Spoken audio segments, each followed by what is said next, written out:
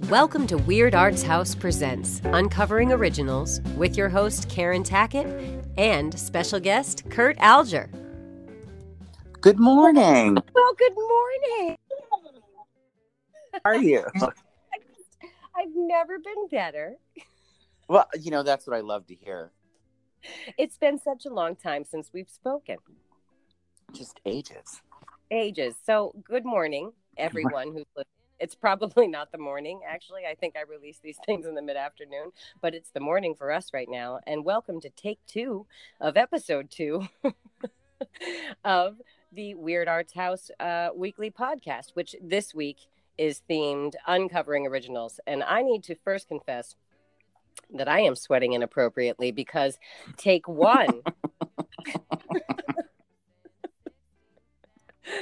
Take 1 of the Weird Arts House podcast for episode 2, I thought would be so, wonderful to walk through the woods with my dog while I was recording it with Kurt. And what ended up happening was, anything that could possibly happen when you're walking your dog in the woods. And then I immediately had to shut off the phone. And I think I just literally ran for about a half a mile, which my 44-year-old self hasn't done in quite some time. So I have to continue to remember that I'm doing a podcast because I call Kurt often. And so this could just be a normal conversation that I end up airing. But I would like to have some sort of direction. And I'd like the focus to mainly be you, Kurtie, because for the people who happen to be listening, just a little bit of background. I want Kurt's full background from his childhood on, but when I came into meeting Kurt and becoming his friend, Raven was just born, and it was 2007, and I was going back into the rent company after having her, and I was all kinds of imbalanced in so many ways, and Kurt worked in the wardrobe department, but wasn't yet the wardrobe supervisor, and so I didn't know him as a creative partner yet, but I definitely knew him as a confidant and like a major support system as I was trying to lose about 50 pounds in front of a Broadway audience every single night. And we were trying so hard. Talk about creative problem solving. Like, what was I going to wear? But, our friendship just blossomed from there. And we ended up going on the Rent tour together, which drew us even closer because we worked on an original project together that we just continue to work on together. It's been 10 years now or something? Yes. Yes, it certainly has. So now I'd sort of like to circle back because one of the things that intrigues me and made me want to have Kurt as our first guest of this Uncovering Originals theme of this week's episode is that when this pandemic actually hit and the theater community was gripped with massive levels of unemployment at every level, Kurt decided really to take matters into his own hands. And what I love about Kurtie and why I think we work so well together creatively is that he had to channel that creative energy somehow. And so he went a whole different route and started Vanity House Designs, which is an Etsy shop that, just broke records within its first month of being up. And it's absolutely stunning home decor, themed home decor, collections that we'll talk about later. But so I think because my intention for this podcast was to be, I want to have guests every single week that sort of represent really utilizing and maximizing their own creative resources to make manifest for themselves those projects and creations that they want to see in the world. And then I also want to cap off each episode with a selection from one of these dusty old journals that I have collected and amassed over the decades that share maybe a little bit of an enlightening or embarrassing story from where I've come from, and then how that relates to an original song that I've written, and then share that and sort of top it off with that. Does that sound all right, Kurtie? I think it sounds glorious. Well, fantastic. And by the way, we call each other Murray, and that's a whole other thing. And there's one other Murray who we can't even talk about right now. We don't even have time. No, that's a lot. It's a lot. So let's revert back to the beginning. A very good place to start. And tell us where you're from. And you're like, can give us a little bit about your upbringing in Binghamton and the performing arts school that you went to, the whole shebang. I grew up in Binghamton, New York, which is in the Triple Cities southern tier region of New York State. And it's sort of a backwards small town, but it's also not. It's got a lot of culture and creativity, including the first performing arts high school that was in a public high school in New York State that became the pilot program for a performing arts program that is in, believe now 25 cities in New York State. That's yeah, it was pretty cool. And I was in the first graduating class of the performing arts high school. Wow. That's special. Yeah, it was kind of amazing. But before high school, I had done some community theater because my mom, who is also very creative, she was a hairdresser, but she was a great artist. She was a scenic painter for the opera company in Binghamton and the big community theater. And so when the community theater was doing Pippin when I was a little boy, my mom had me audition, and then I played Theo, Pippin's son. And then I did Oliver, and I was Dodger, and then I did Annie. And then I stopped doing theater for a while. We ended up moving to Ithaca for a few years. Beautiful. But then when high school came around, I went to the High School of Performing Arts, and I discovered my love of dance. And I became... I know! Oh my gosh, I'm sorry. I don't mean to interrupt, but Purdy in stage as the wardrobe supervisor at Rent on tour would just all of a sudden come out with these huge kicks, just cack right up to the side of his face, and we'd be so excited. Anyways, keep going. And so I was a dance major. I was a double major. I was double in acting and dance in high school, which was really exciting. I also traveled to France when I was 17 and danced with a company in Bordeaux. And then went to college as a musical theater major, which I never thought I was going to do musical theater. I thought I was just going to do dance. But strangely enough, what made me want to do musical theater was being gifted the CD of the original cast recording of Rent.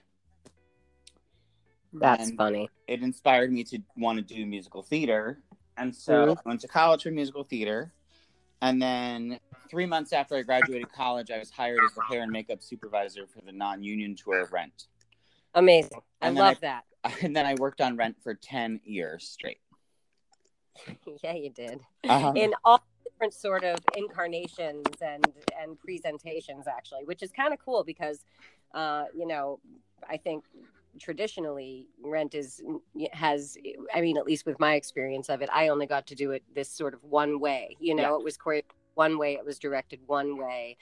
Maybe the closest I got to doing a different version was when we went to Southeast Asia, but that was just because we were just working with what we had. We tried to do it as traditionally as possible. We just kind of couldn't. But I mean, you got to do some presentations that were really, really unique and got to offer some creative, input, which is really cool.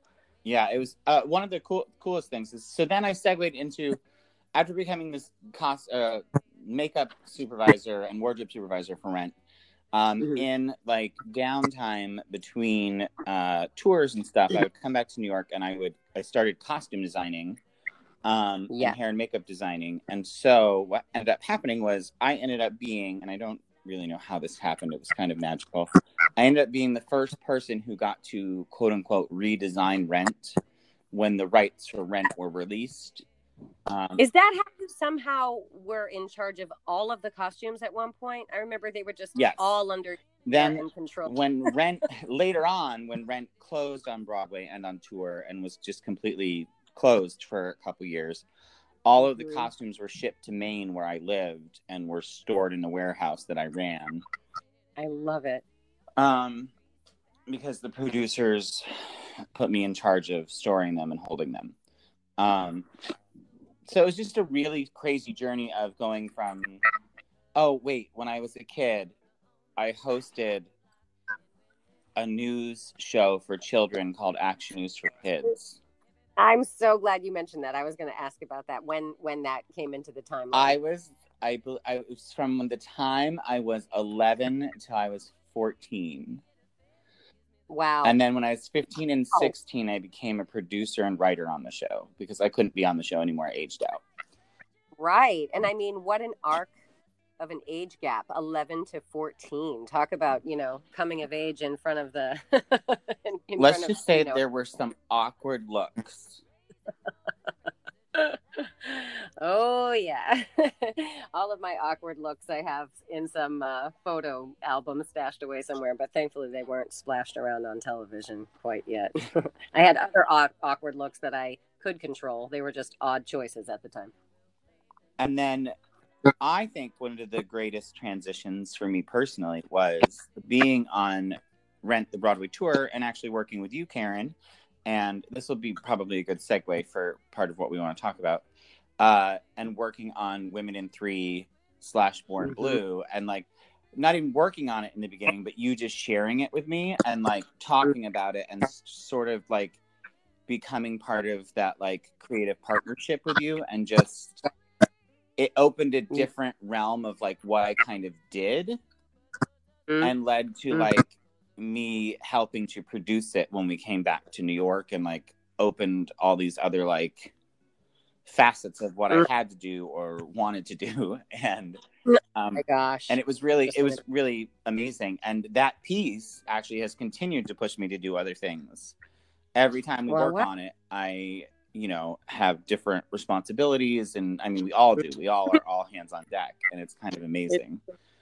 It really is. That was like that experience was very transformative for me as well, because actually with that piece I had sort of put it to rest for a while, because when you create something and design something, from your perspective, it's almost like it's your baby. And then if you share it with people and try to do it so many times, and you hear, just you get a little bit discouraged. I sort of had just sort of signed off on it for a while, and I had a child and we were on tour. So it was like, my gosh, just there wasn't really time. But then in talking to you and being like, oh yeah, I had this musical that I was writing that, I was doing for a while. And then we would just spend so many nights, you would listen to me talk forever, and then just sort of bounce back ideas. And then all of a sudden it inspired me to really want to redraft the whole entire show. And then from there, what turned into, we just sort of wanted to have a small intimate gathering and invite the cast, after the show, to maybe read through the latest version of the script and get some feedback. And we were going to play the songs. And of course, Kurt can't do anything on a small scale. When I say like casual, I mean, it was like an event. It was catered. It was ridiculous. And he did it all. And maybe, I think Emily shared the room with you too, right? I think at the time. And just the timing of it was, I talk about magic. You said that before, but it just seemed like so meant to be, because Michael Greif happened to be in town, the director of Rent, and he, just to check on the show and give notes to the cast. And we just sort of told him that we were going to do that after the show. And all of a sudden it became this like legitimate event. And Michael was in the middle of the room and on the floor and taking notes. And so was Anthony Rapp, and asking all these really insightful questions. And then Michael took the time to take me aside and give me notes. And that was when I first heard that maybe it was time to change the title, because so many revisions had been made where we started to shift the focus of the show a little bit. And it really seemed like, oh, wow, maybe we really have something here. And then you and I just put on our like co-producer, creative partner, let's have our hands all over it, Matt. And we just taught ourselves how to produce this show. And I what an experience. Like, I can't even begin. There are so many stories that we could probably tell about the whole process. But I think when you find somebody, I think that to create something yourself and come up with a creative idea yourself that you execute and bring into being yourself, is an accomplishment. But when you can sort of share your creative ideas with another person, and have that level of trust and sort of alignment, it's really remarkable. And when you can sort of let go, I mean, there's always this cycle of like tension with the process too, where it's like you're creating the concept, sort of the wardrobe and the aesthetic of which is very, very much tied to the concept of the show. And so our responsibilities would cross. You would weigh in on the story, I would weigh in on the costume, and so it sort of becomes this merge, this meeting of creative minds. And so and with that comes like major emotional highs and lows, especially if you're you and me. I don't know what you're talking about. Never.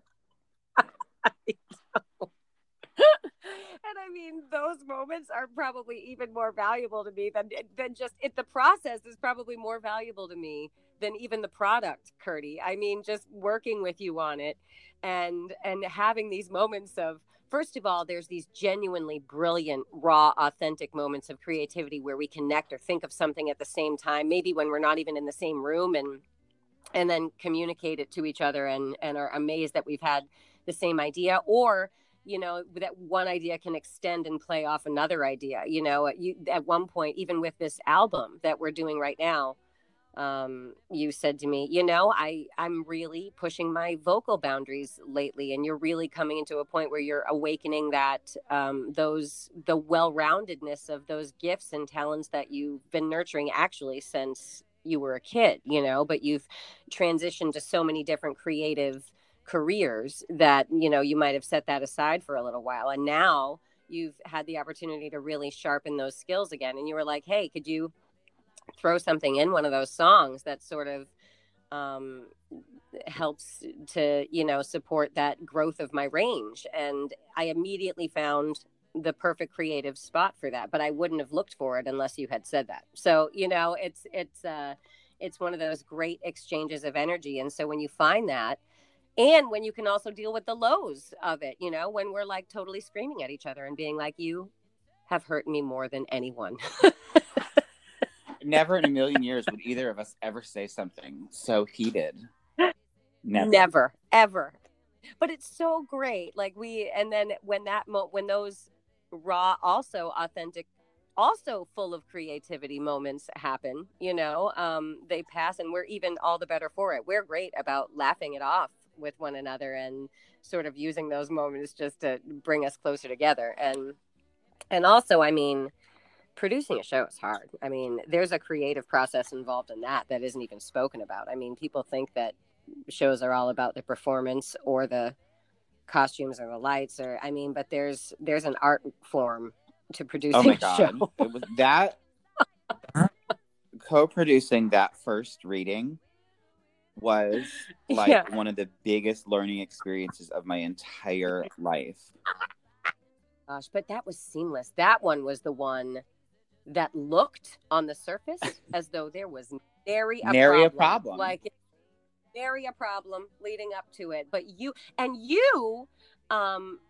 were handling so many issues and not letting me know because you wanted me to focus on the creative aspects of the show, which was such an awesome balance. And at that point, you actually had a company manager who helped like sort of balance some of those responsibilities, as opposed to in a couple of the future productions that we did where there was no company manager or stage manager or sound person or choreographer or director, and we had to do all of it. And then those were the moments where we'd stop, and then I'd look, and Kurt would be completely doused in sweat. Like from head to toe, buckets of sweat, while he's perfecting somebody's like hair and makeup, possibly crawling across a sawdust, ridden floor, trying to tape extension cords down and sling light bulbs over rafters so that Anthony's putting, the most basic chairs out. It was a good time. It was a good time and a learning experience. And then, I mean, I'm going to go ahead and go to like the awkward place where, and this is what I love about Curdy and I, and this is something that I appreciate about our creative partnership, is that discussing all the ways that also we've stumbled, and that and really fleshing out those low points with one another, and sort of finding the value in them, is something that I think we kind of thrive on. But we had a 2012 production where, you know, our tensions ran so high, and there were so many other people involved in the project that I had given up control to, that, you know, when it came down to it, we let Kurt go from the production, and he was like, what? Like completely aghast, because he had spent, you know, several years leading up to that, you know, co-creating the wardrobe design and producing and leading. And I mean, you were really busy and you were doing other things, so it's not like you were even in the same state as us, but you were offering, even when, you know, we were like, this isn't going to work, we're going to have to do this production without you. You were so graceful about it that, you know, I'd check in with you here and there throughout the rehearsal process, and I'd be like, I don't know what's happening.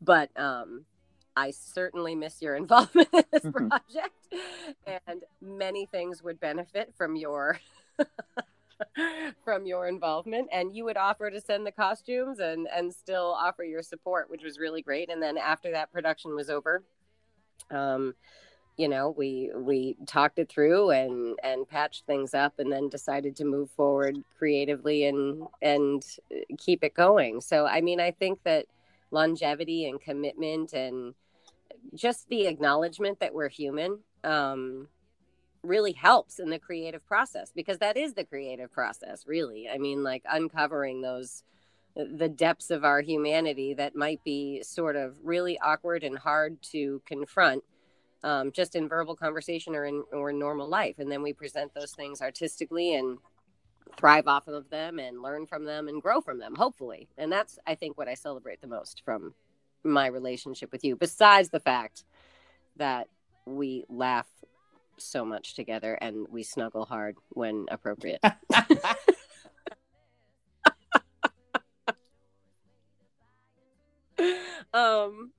Anyway, so, but there's also a lot of other things that sort of I mean, aside from our creative partnership on Born Blue, I mean, I want to sort of ask you about what it's like to go from sort of working within a wardrobe and supervising department and taking the cues from another designer, and then transforming your career into sort of that designer mode, and then having to share that vision with other people, having other people work with you and around you. I really, there are so many fantastic shows that Curdy has designed, like Caligula and the Liberace show. Both were done at Nymph Festival. We almost went on the hair tour together. So close. So close going on the hair tour, but you did come visit a couple of times, because Raven and Curdy also very, very and then what's most recently super intriguing to me, and you've also produced albums. Yes, right? I've been on the producing team of a handful of albums for other. I think I have this thing where it's like, when I have friends who I see are creative and they're trying to do something that they're really passionate about, I want to help them make it happen. You both. And so continue. I've always felt that way. And I've always felt that was like part of like what I'm supposed to do. And I think I've done that with or I've tried to do that with you and Women in 3, and I've done it with some friends and albums and live musical performances. And I think I've done the same thing with a lot of my creative relationships with my assistants, and helping them push forward and meet other designers and work with other designers and get other jobs and design shows of their own. It's just, I've always thought of myself as someone who tries to help push other people forward. And sometimes that's taken the wrong way in hindsight, but, you know, lots of times intentions are misunderstood. But Absolutely. It's always come from a place of wanting to help people and nurture other people's creativity. Absolutely. I totally get it. And you're very passionate. So, I mean, a lot of people that could probably be intimidating, I get it. But I would definitely second that about you. And I think that might be something about why we work well together, is because even when I was a kid and I was trying to do things, and I see this in Raven, in my daughter today, I never wanted to just do it alone. I wanted to like gather the community. Right. On, everybody, let's put on a show, and I'm still doing it today. Like, I started the Weird Arts House, to do that very thing. So I think it is a part of, that creative force, that I see in you. I see you needing to share it, connect it. It connects you to other people. And then I think that's why when this pandemic hit, this might be a good way to also segue into this. You're gifting your craft to so many people, and you're surrounded by those people and those shows and that energy and then all of a sudden it was just gone, and everyone had to be home, and we would talk so often about how to manage that and how to navigate our way through that and how to keep ourselves from, I mean, it can actually make you feel sick inside, that lack of creative energy or creative outlet. And so I I'm not surprised at all, but I was very blown away when, of course, you were like, after coming and visiting and working on the Woman in 3 project for a day and also working on our farm for a day, you went back to New York and you were like, I think I'm going to start this Etsy shop. And then it just felt like I blinked.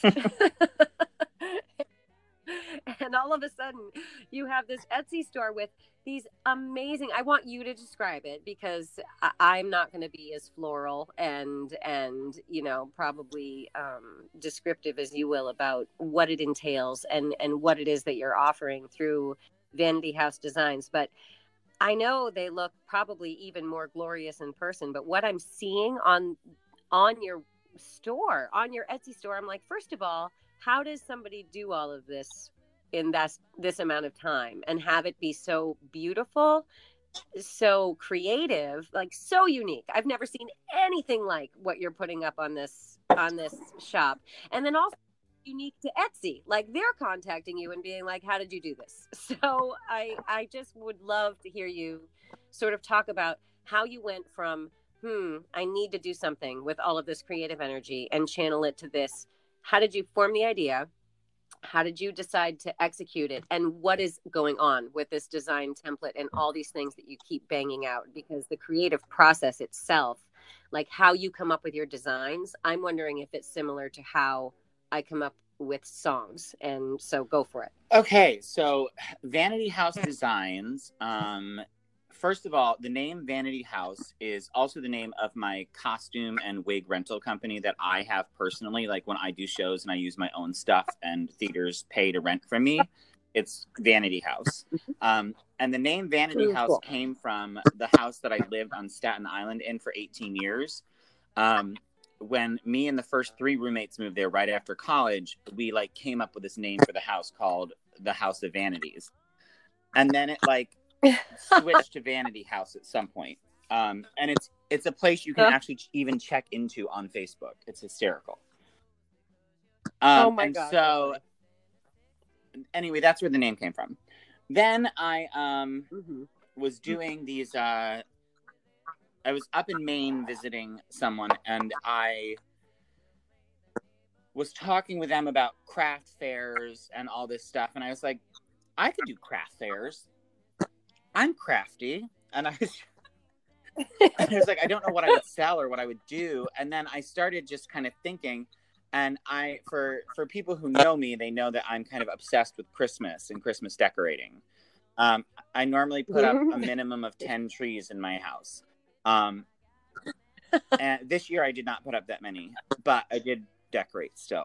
And I was like, I really love decorating for the holidays. And I was like, I bet I could create stuff for holidays and sell it on Etsy. And so I kind of went on Etsy and I looked at like the price points of what people were selling and what people were selling and what the trends were. And then I was like, okay, but I want to do my own thing because people really love my aesthetic when they see my stuff. So I kind of Mm-hmm. took a little bit of all of that and put it together, like, you know, what was trending and what people were buying and my aesthetic. And, you know, Mm-hmm. kind of combine that to come up with the ideas of what I wanted to do. But I wanted to switch it up and not just sell like one thing. I didn't want it to be like Kurt makes wreaths and sells them on Etsy. Now, my wreaths are the Right. big like focal point of what I sell, but each thing is I try to create a collection. So I come up with the Mm-hmm. idea for a wreath, and then I try to find either I'll make like a centerpiece that'll go with it, or like a cool sign, or like candle Mm-hmm. holders or something like that. Just Yeah. pieces that accompany it. Very similar to if you were to go into a high-end store and they have a line of products that they're like, oh, you could buy these Christmas ornaments and this wreath and, you know, this little whatever. And then everything will kind of go together and you can put your own spin on it or whatever. And so that's kind of where that came from. And so I wanted to create these collections. But I wanted to make it so that you could buy the pieces separately or you could buy the whole collection on Etsy. And so that's what I did. And it turned out to be very successful. Oh my goodness. In a way that I had never expected. As of today, the shop has been open for 97 days. And I have made over 220 sales. Oh my goodness. And I'm very confused by it. But I'm also very thrilled, and it's become like a real crazy like pivot.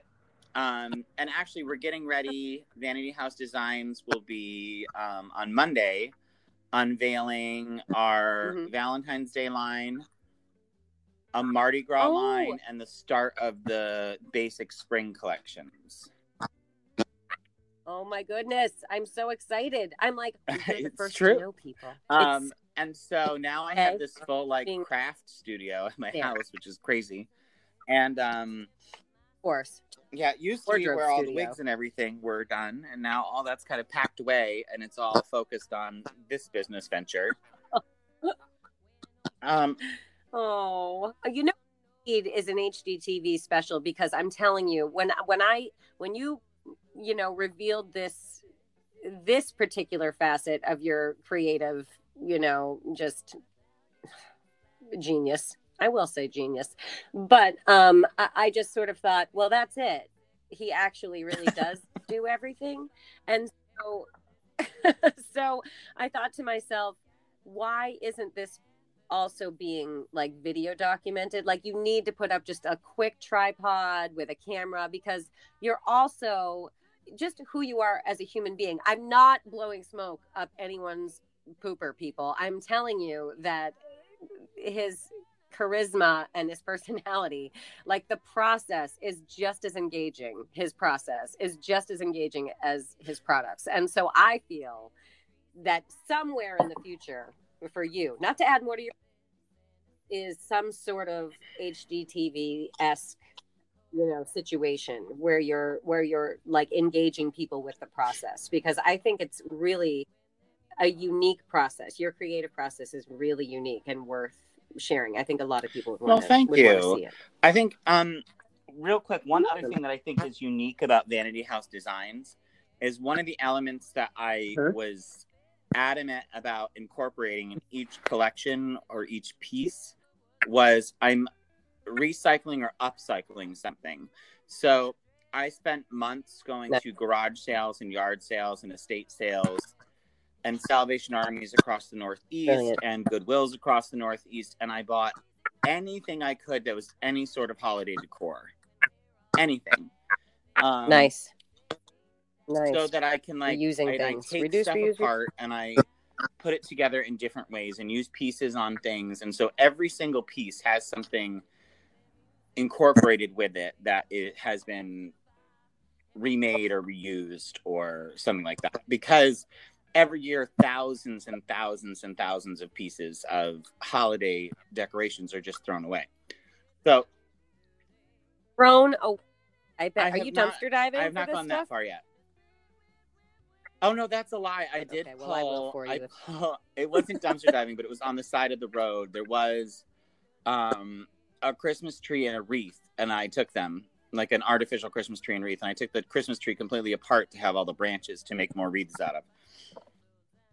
And so Wow, I'm trying to do that too. love as it. part of it. Like, That's what I want to see. oh my I want to gosh, see footage of that. that's the terrifying part. But that doesn't surprise me at all about you. You're like, I hate to bring up, this is not maybe the most creatively rewarding moment that we've ever had, but your MacGyver-esque tendencies. I mean, remember when we were on tour in Providence, Rhode Island, and we were just strolling down the street and Raven's stroller got caught up in all that fishing twine and you just grabbed a nearby hubcap and tried to like saw through the fishing line, and then you were like, what am I doing? What am I, MacGyver? I'm MacGyver. And then I lost the ability to help you because I was laughing so hard. It was like hysterical. I still can't believe I did that. Oh my gosh. But every single creative step, like, when it's running through you like that, you can't help but try to find some sort of outlet for it. So I just want to say we're at about 40 minutes, which is nothing. It's a drop in a bucket for Curdy and I, our fellow listeners. But I do have to wrap it up because I want to cap off sort of the episode. And I was trying to figure out what original song of mine to share.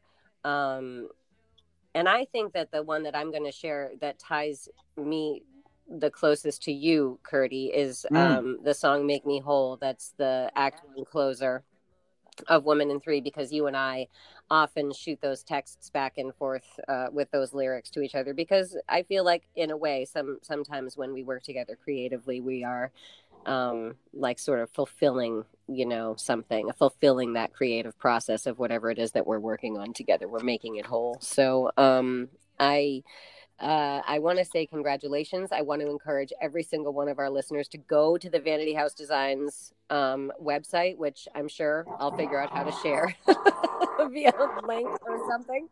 And I'm sure I'll be able to share that song Make Me Whole with you too. But, I might not. Who knows? It might not work out. I'm new at this. I don't know if you could pause. I'm new at this, Murray. And the reason why we call each other Murray, just to sign off, is because when Woman in Three was called Born Blue and we renamed it, and it was like revamped and redone with Kurt designing the wardrobe and design concept.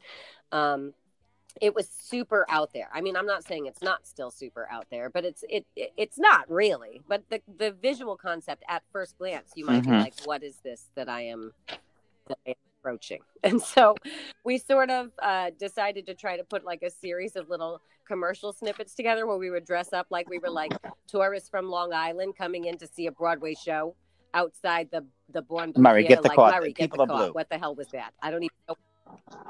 People are blue. There's people are dying. They're hanging themselves. Murray, get the car. I thought we were going to see Blue Man Group. What is this, Murray? I want to tell you that just real quick. You inspired me. I got out my dusty old journals because I'm going to read through some of my old creative writing as well. Not on this, but just for me. Really? Well, maybe sure, yeah. On another episode, if might. you'd want me to. I just was like, when you said so dusty excited. old journals earlier, I was like, oh, I want to go dig those out and read some of those poems. Because I used to write a lot of poetry, and I haven't done it for like 20 years, but I think it would be fun to like revisit it. Of course. Why not? I think that's what these times are absolutely for. That's probably why, with all the tumult that's going on in the world, those that really need to channel that creative energy are probably feeling an overload. And it's like, some of these poems are about people who are having a resurgence in my life right now. So I feel like it would be good to wow. I also just want to, on a side note, I really am going to stop this podcast, but I just wanted to say another little bit of one of those serendipitous moments happened during this podcast, and I want to just make you aware of it because you don't even know, because you said that you went to Bordeaux. What was it that you did in Bordeaux? You danced for the ballet company in Bordeaux, because for Women in Three, the very first demo recordings that I did were in Europe, and we were on tour with Greece, and after the show, would hook up all my gear, and the drummer for the tour was so patient and amazing with me, and he would spend hours teaching me how to use my M-Box and my computer program so I could record this Women in Three demo. And then he really started to get into it and started recording like keyboard patches for it and stuff. And then at the end of my contract, he was French, and he was from Bordeaux, and he arranged a recording session for me in Bordeaux. And I went there, and I did not speak one word of French, and they did not speak one word of English. And I just arrived, and we did the song Thank You and the song To Give Life from Women in Three. And then I proceeded to the south of France and took my Women in Three script to the, Church of Saint Marie de la Mer, which is a whole other episode for a whole other day, because I was in search of a blessing for my project. But I think it's really I didn't know that about you. And then you shared that on this episode. And I'm like, we've both been in Bordeaux and had those creative juices going there. Neither am I. I'm not surprised. But anyways, it's time for me to go. Crazy. But please come back and be a guest of mine again. Let's share poetry and lyrics, because I think this went really well. I'm not even going to make any edits. I'm just going to put it up there. What do you think? I think it was Elmar. Let's do a little virtual pat on the back. And then I want to thank everybody who's joining in and listening. And I love you so much. And I'll probably call you in Have a wonderful day, everybody. Well, it was my goal to really only have Kurt and I talking for about 30 minutes, and I wanted to wrap up the podcast by about 45. But you know what? We're going to extend a little bit, because I think it was worth it. Kurtie was a very worthy guest, and he is so multifaceted and has so much creative energy. And really, we only touched on just a second of it. So my idea was that at the end of these interviews and these particular themed podcasts of uncovering originals, it really intrigues me where people come up with their ideas, how they create, what their process is. In my life, I seem to have collected and amassed a whole encyclopedia of journals and lyric books and songbooks and notation books of every single song I've ever written since I could write a song. So I wanted to sort of sign off each of these podcasts with possibly an excerpt from one of the journals, and then introduce one of my original songs and briefly discuss how it was written. It's funny because as I was talking to Kurt, I chose the song Make Me Whole because it is a very connective song for Kurtie and I, because it is the Act 1 finale of Women in Three, a.k.a. Born Blue, which we've worked on for the last 10 years together, except for just one little pesky year there, not even a year, just a couple months, where we parted ways for a bit to take a breather from one another. But I also realized that this song, Make Me Whole, actually is a story of its own, and it's going to possibly lead me to the next guest that I have on Uncovering Originals, which was my songwriting partner from back in LA, one of them, named Tai Long Lee, who I had some of the most intense and rewarding and profound and challenging creative processes with in the years of, I think we started writing together in 1997, and I moved out of LA and we went our separate ways somewhere around 2003. But we wrote the bulk of our songs in the years of between 97 and 99. And man, when we got together, did we write? I'd go from my horrible job at Starbucks. Horrible. Oh, man. If there was ever a job that I was not meant to have, it would be A, telemarketing, and then followed by a quick B, that of the barista. Nope, not my calling. So I'd, emerge from Starbucks and extraordinarily caffeinated, and then I would haul myself over to Long's really high-end bass shop at the time, the LA Bass Exchange, which he had built a studio in the back of, and I would show up there after my shift, and I would not leave until we had written at least one song. Sometimes we'd write 2 or 3 in a night, and we would record them and record layer upon layer. We'd have like 7 vocal tracks and probably 7 bass tracks. The things he could do with that bass was unbelievable. We wrote this song together after a time where I was going through something really traumatic, just incredibly traumatic. All of those Me Too stories that you hear from women who are trying to make it in the industry or any level of the entertainment industry, and actually not just women, but for a while we were hearing a lot of women's voices, which was great. And of course, I had my unfortunately very classic Me Too story of trying to get ahead in the recording business and waking up one morning and realizing that I felt nothing but shame and sorrow and sadness and loss of control over what had happened to me and my life and who was controlling my life and what kind of music I was writing, how I was living, the choices I was making. I got myself lost in La La Land, and I hadn't been able to really genuinely write or talk to long or even look at myself in the mirror or meditate or do any of my spiritual practices or really do anything authentic for a really long time while I was there because of this one particularly traumatic experience. And one night, with the help of Long's girlfriend at the time named Kelly, who finally just let me know that she was there when I was ready to talk, and it just so happened that I was ready to talk. There's a lot more to the story, but Long created a safe space in his studio for me, and we sat down in a circle and lit some candles, and I shared my story, and there happened to be an absolutely incredible producer who joined us, Rory Bennett, who was another incredibly supportive force in my life at that very challenging time. And he joined us. And after I shared my story, and we all literally cried, and I learned about love again and what true love can do when you really have that support.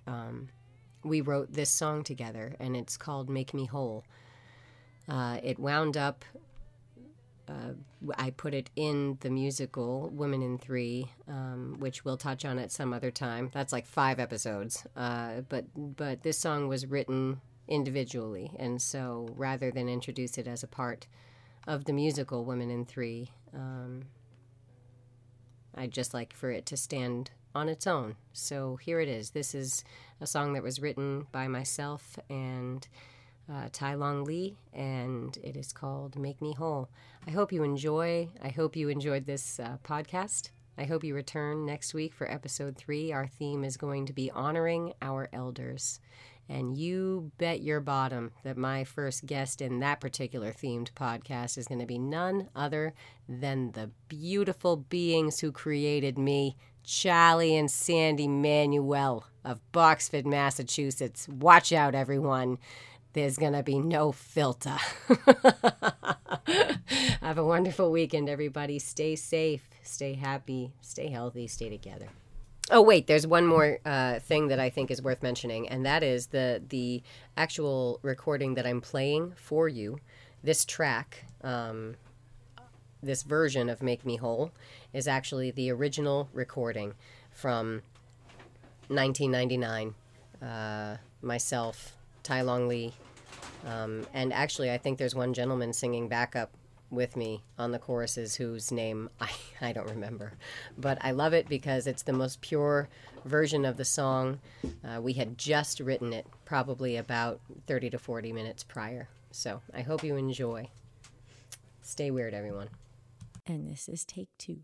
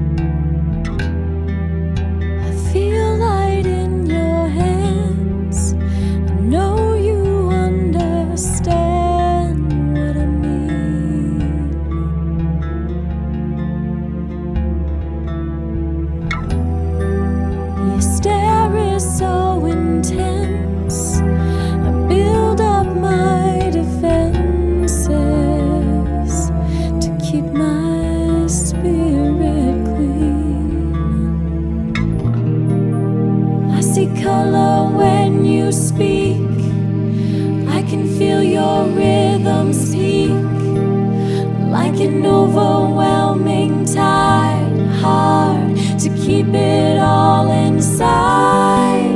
If your love can make me high, and remember why I try to connect to kindred souls. Can you help me make me whole?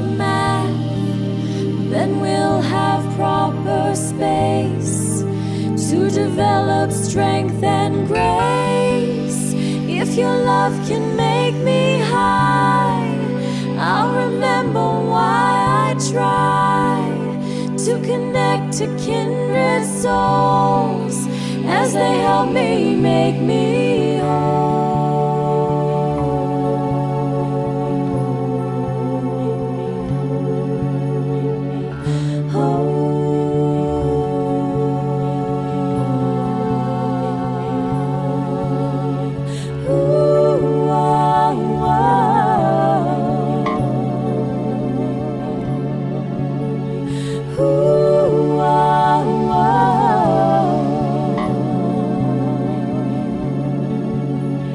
Ooh, oh,